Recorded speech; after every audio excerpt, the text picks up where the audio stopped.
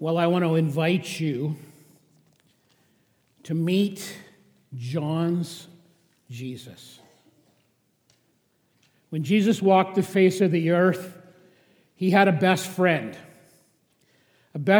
who had been there with him during his public ministry. He was an eyewitness to the public ministry of Jesus.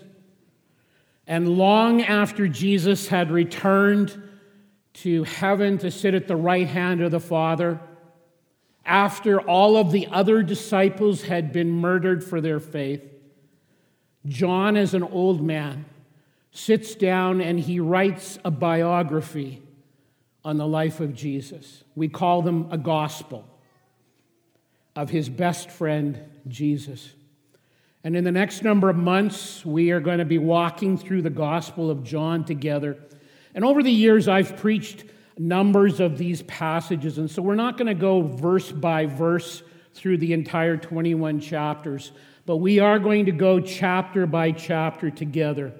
And what we're going to do as we do this is John is going to say to us, I want you to understand, I want you to know God, and the way to do this is it all starts with Jesus. It all starts with Jesus. That in fact, the most important thing about you, and this is not an overstatement, the most important thing about you is what you think about Jesus. The most important thing about you is what you think about Jesus. In the word of Mark Driscoll, he says that Jesus is not only bigger than you think, he's bigger than you can think. Let me say that again. He's not only bigger than you think, he's actually bigger than you're capable of thinking. And so we're going to learn together in the next number of months how to be Jesus' best friend from the one who was his best friend. Because Jesus, as this series is called, wants to be our nearest and dearest friend. So let's meet John's Jesus. And I don't know about you, but that sounds deeply inviting to me. So let me tell you a little bit about the guy who, under the inspiration of the Holy Spirit, was the author of the Gospel of John, and then 3 smaller letters at the back of the Bible, but we're going to be focusing on the Gospel of John. John grew up with his brother James working in the family business, and his dad was an entrepreneur. His dad was a successful businessman. They had hired men, they had boats, they had nets. And one day he and his brother James were slated to take over the family business, but they were working one day on the Sea of Galilee with their hired men.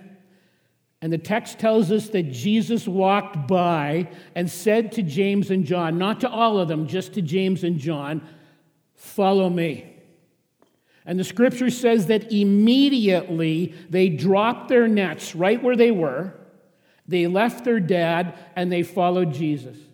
They left everything. They left their inheritance. They left the family business, the family company. They left all of their stuff. And let me just pause and say to you that at times, following Jesus can cost you a lot.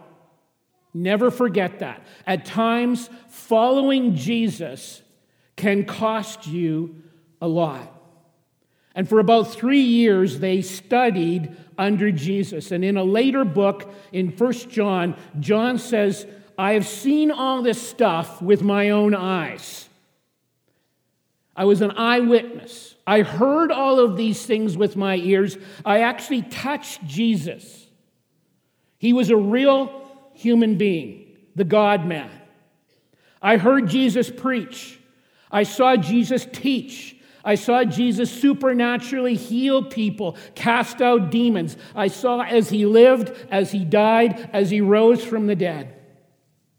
And we're going to discover in John, as he spent time with Jesus, at first he was quite arrogant. He said at one point, Jesus, when you become the king of all the earth, I want to sit right at your right hand. I want to have the primo place. And so he was quite arrogant. At times, he would be very impetuous and angry. One time, they went into a town and they were teaching there. The townspeople rejected them. And John turned to Jesus and he said, "Can we call down fire from heaven and destroy this entire town?" And so like me and like you, John needed some work. And over those years, Jesus worked in his life. Thomas, one of the other apostles, doubted Jesus. Judas betrayed Jesus. Peter denied Jesus. But one of the things that John always did is he stuck by the stuff. He always loved Jesus. He stood with Jesus. He was one of the inner three. There was 12 disciples in Jesus' leadership team, but he had an inner three. John was one of the inner three. Peter, James, and John. 90% of the book of the Gospel of John is unique material not found anywhere else in the Bible. As I said, he wrote this book towards the end of his life. The first three Gospels, which we call the Synoptics, have 60% of their material that has similarities about it. And so John would have read the Synoptics and he would have been saying, yeah, that's all good. That's all accurate stuff about Jesus. But now let me say and teach you some things that I observed as his best friend, as the one nearest and dearest to him. Let me teach you some things about Jesus that are not contained in the Synoptics. So how do we know that John was Jesus' best friend? A couple of reasons. 5 times in the book of John, John is referred to as the disciple, as the one that Jesus loved. 5 times. This is never said anywhere else. 5 times this is said about John. And then we learn everything we need to know about their relationship in one particular setting of the Scripture. Jesus is hanging on the cross, and he is dying. Everyone knows he's about to die. And he looks down from the cross at his mom. And standing or sitting right beside his mom was John. And Jesus says to John, "Take care of my mom." Jesus had brothers. Jesus had sisters. He didn't say to any of his biological half-brothers and half-sisters, "You guys take care of mom." He didn't say that to any of them. No, he looked at his best friend, which is what you do when you're about to die. Look after my mom. Think about it with me. That tells me everything I need to know about their relationship.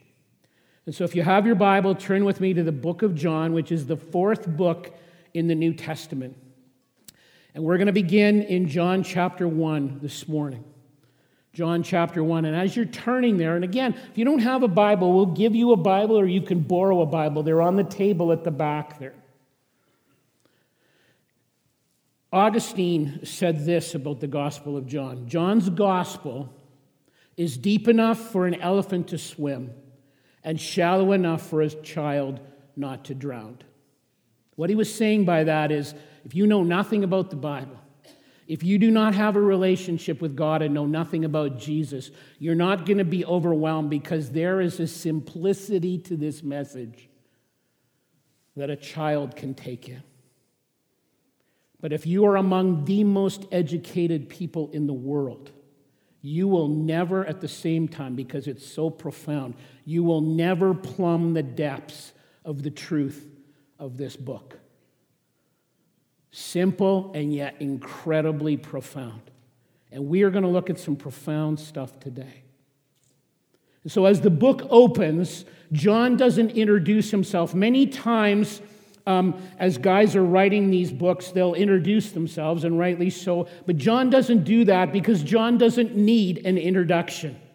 He's an old man, as I told you at this point, and all those other things about him that I've already told you are true. At this point, as he's writing the book, he is the highest spiritual authority living on earth. And so he doesn't need an introduction. He gets right into it. And here's what he says, and here's the essence of the message. If you forget everything else we talk about in the next few months, if you remember this, you have got it. Here's what John is going to say. This is what we've been singing about all morning and focusing on. It's all about Jesus. It's all about Jesus. This is the central message. It's all about Jesus. And so he's going to teach us a number of very profound things about him in this opening chapter. And the first idea is that Jesus is our eternal God. And so I'm going to read for you verses 1 through 3, first of all, of John chapter 1. In the beginning, John writes, was the Word. And the Word was with God, and the Word was God. He was with God in the beginning. Through him all things were made. Without him nothing was made that has been made. You know, when you fill in a job application, or if you fill in a social media profile, they ask you some basic questions about yourself in order to begin the profile or the application. And really that's what's going on here in these first 3 verses. There's a number of basic questions that are being addressed. And the first one is, what's this guy's name? In Scripture, there's a number of names for Jesus. John chooses to speak about Jesus Christ as the Word.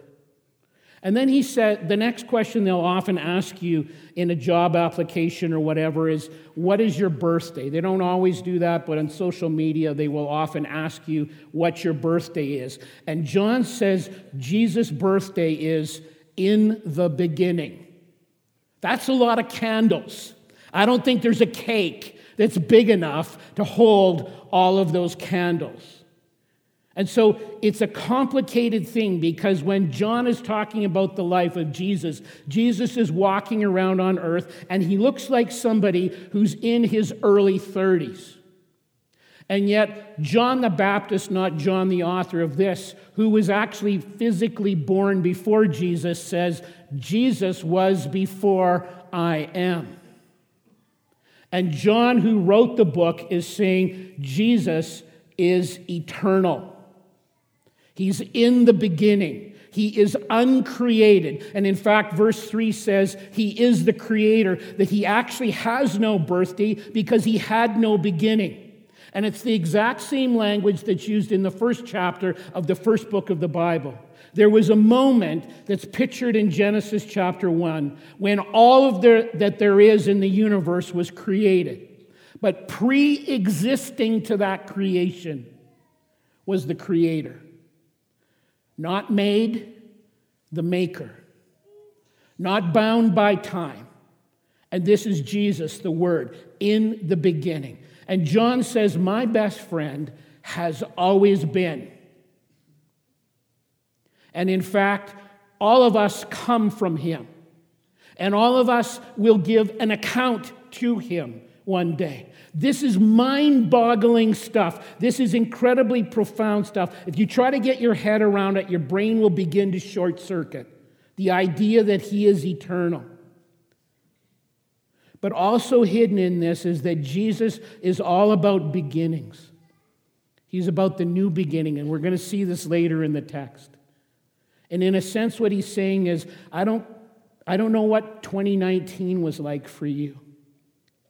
But John says Jesus rules the future.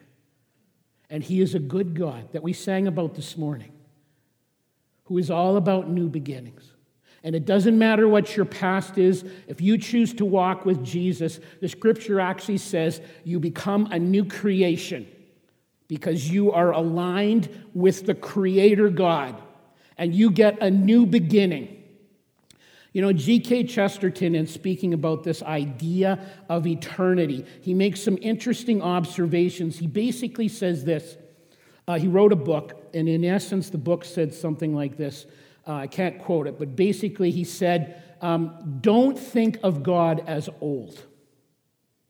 Now, what he meant by that is that we often, as human beings, because we want to try to get our head around something, we tend to define God by our own limitations. We try to define him in terms and concepts we understand. And so we look at our life and we go, well, if I'm being real about my life, we sin, we grow old, our bodies start to break down, we get tired, and we project all of these things onto God. And so we tend to see God as this old man in the sky. But the truth of the matter is God does not sin. God does not get tired. God does not break down. That in fact, the truth of the matter is God is powerful, alive, and hopeful, and being eternal means he never gets old because not bound by time. He's always young or has that mindset or that vibrancy, but he has with it the perfect wisdom of being eternal, of seeing the end from the beginning. Next question on the application is, where do you live? And this passage says Jesus, the Word, lives with God, God the Father, God the Son, God the Holy Spirit. In eternity past, God is. And again, this amazing claim, he is saying Jesus is God. Then he says, what's your job? This will often be the next thing on a social media profile that they'll ask you to fill in. John is saying Jesus' job was the most significant one in the history of the world. We, in fact, measure time by him. And these are some of the reasons for that statement I made at the beginning, which again is not an overstatement. What you think about Jesus is the most important thing about you. If this stuff is true, what you think about Jesus is bar none the most important thing about you. Verse 3, as I've already sort of referenced, says that Jesus is our creator God. And it's very interesting because all of the other spiritualities and religions of the world put Jesus in the category of the created. So let's just go through a couple of them. If you were to go to a local Mormon church in this town, this is what they will teach you. Jesus is a created man who became a small g God.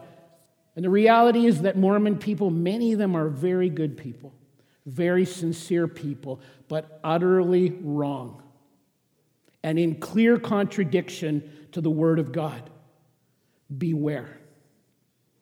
If you were to go to a mosque and speak to the imam, and you were to ask the imam, who is Jesus? The imam will tell you that Jesus is a created man who became a prophet Jesus. Not as big a prophet as Muhammad, but in the line of Muhammad. And again, so many Muslims are good people, but wrong and in clear contradiction to the Word of God. If you were to go to the Jehovah's Witnesses who meet just down the street not too far from us, they will say to you that Jesus is a created being who is an angel. Again, many of them good people, but wrong and in clear contradiction to the Word of God. If you were to talk to a New Age person or whatever you want to call them, who is Jesus? They will say he is a created being. He's a man who achieved a higher level of consciousness. And again, many of them good people, but wrong and in clear contradiction to the Word of God. If you were to speak to a Hindu person, they will say Jesus is a man who through karma continually reincarnated, entering higher levels of enlightenment. Wrong and in clear contradiction to Scripture. All of them share one or more things in common, and one of the things they share in common is that Jesus is created, not as the Bible teaches, creator. Understand this, okay? This is brass tack stuff. This is foundational stuff. When you get this wrong, you have missed it. And if this is not true, Christianity is not true. Christianity is a waste of time, for the most part. Everyone, this passage says, and everything comes from Jesus. Everyone will return to Jesus. Everyone will give an account to Jesus. We are here from him. We are here for him, and we will give an account to him. And the scripture will teach us as we go through this book that you only find real meaning in life in relationship with him. These are very grandiose claims, okay? They're either true or they're not. And this goes to our next point.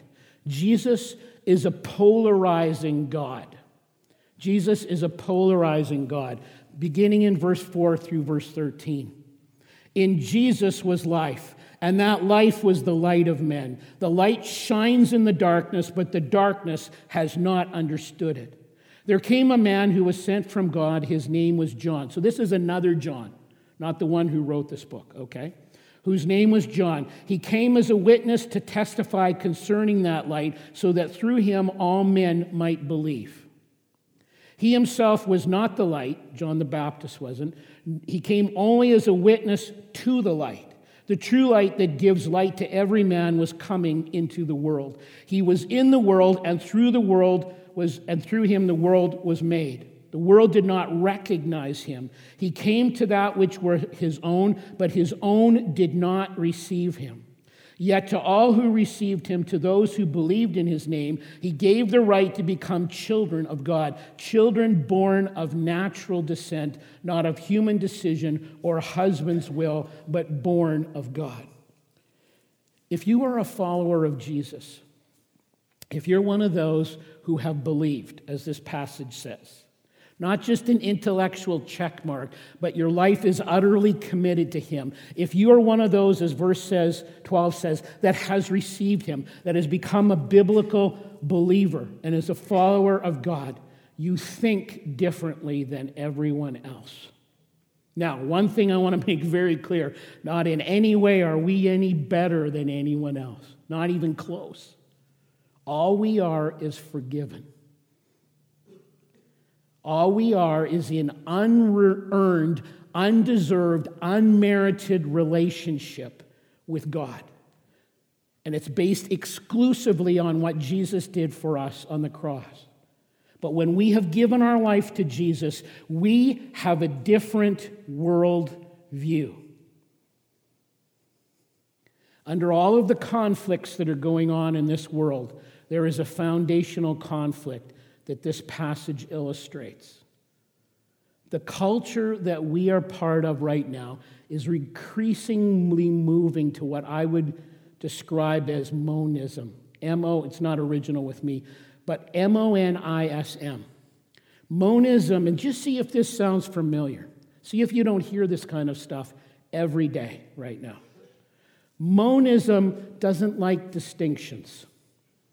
Monism does not like differentiations of any kind.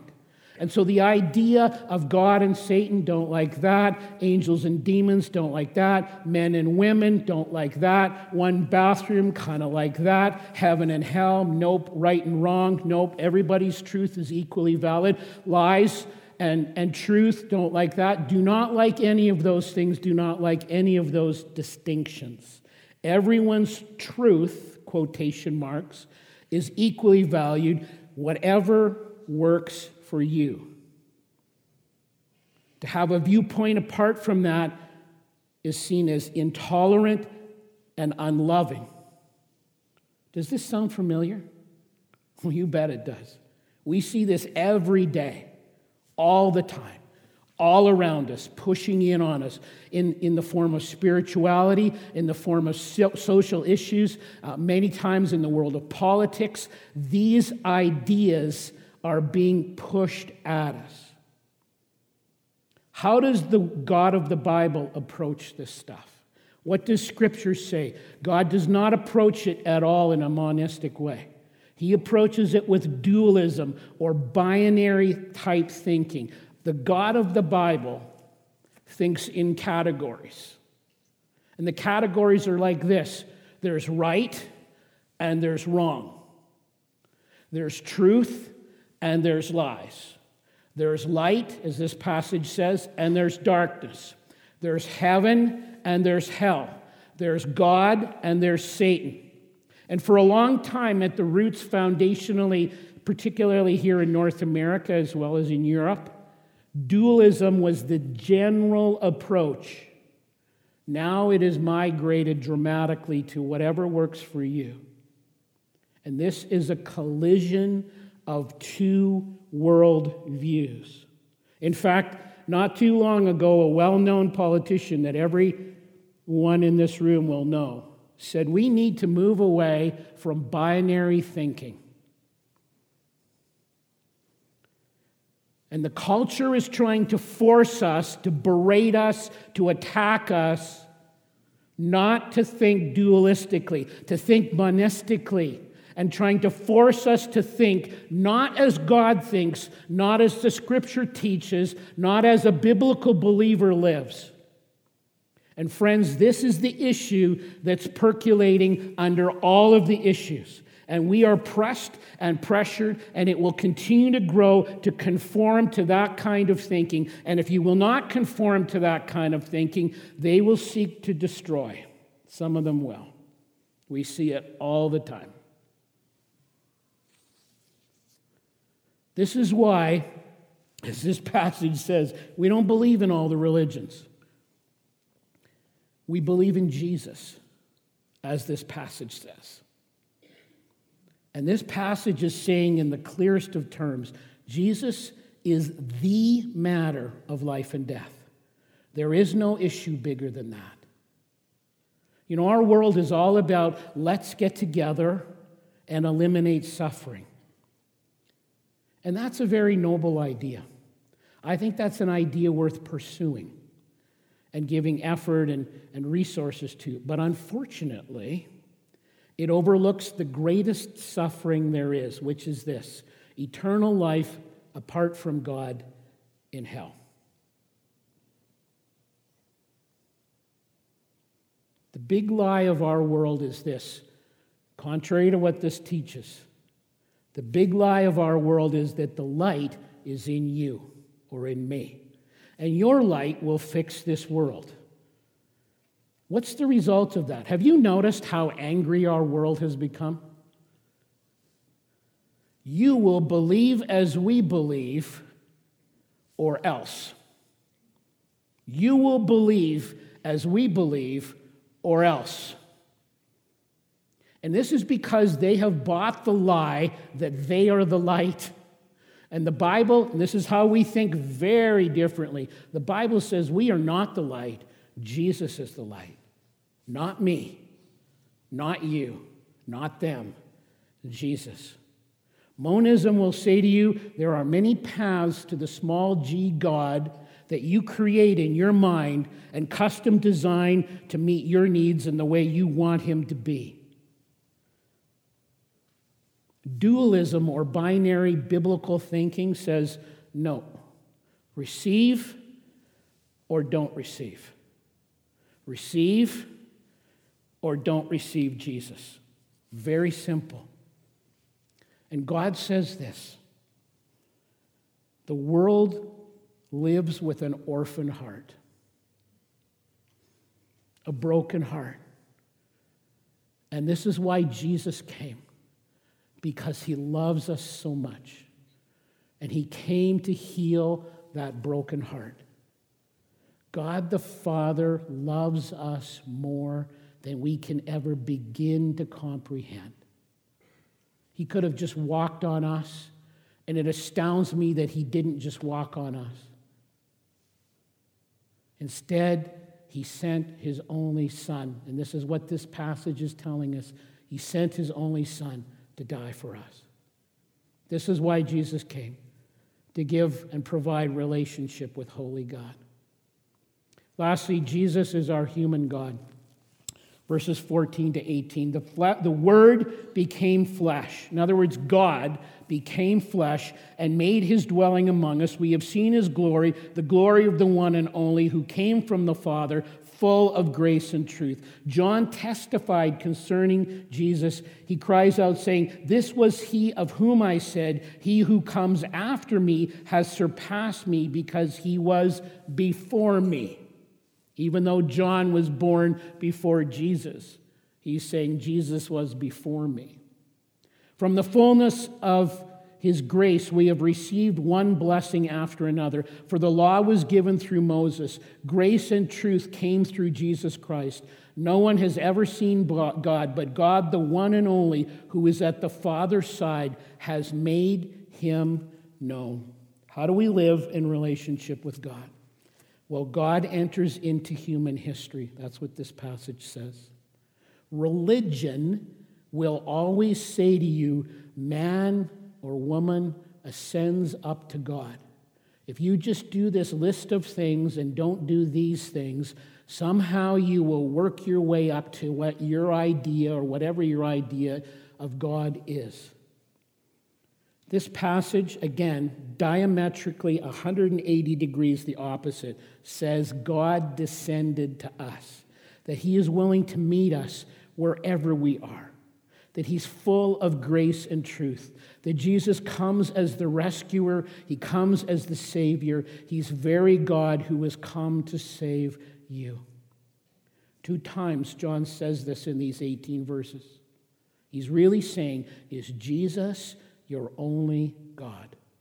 Not a small g God, not a preferred God.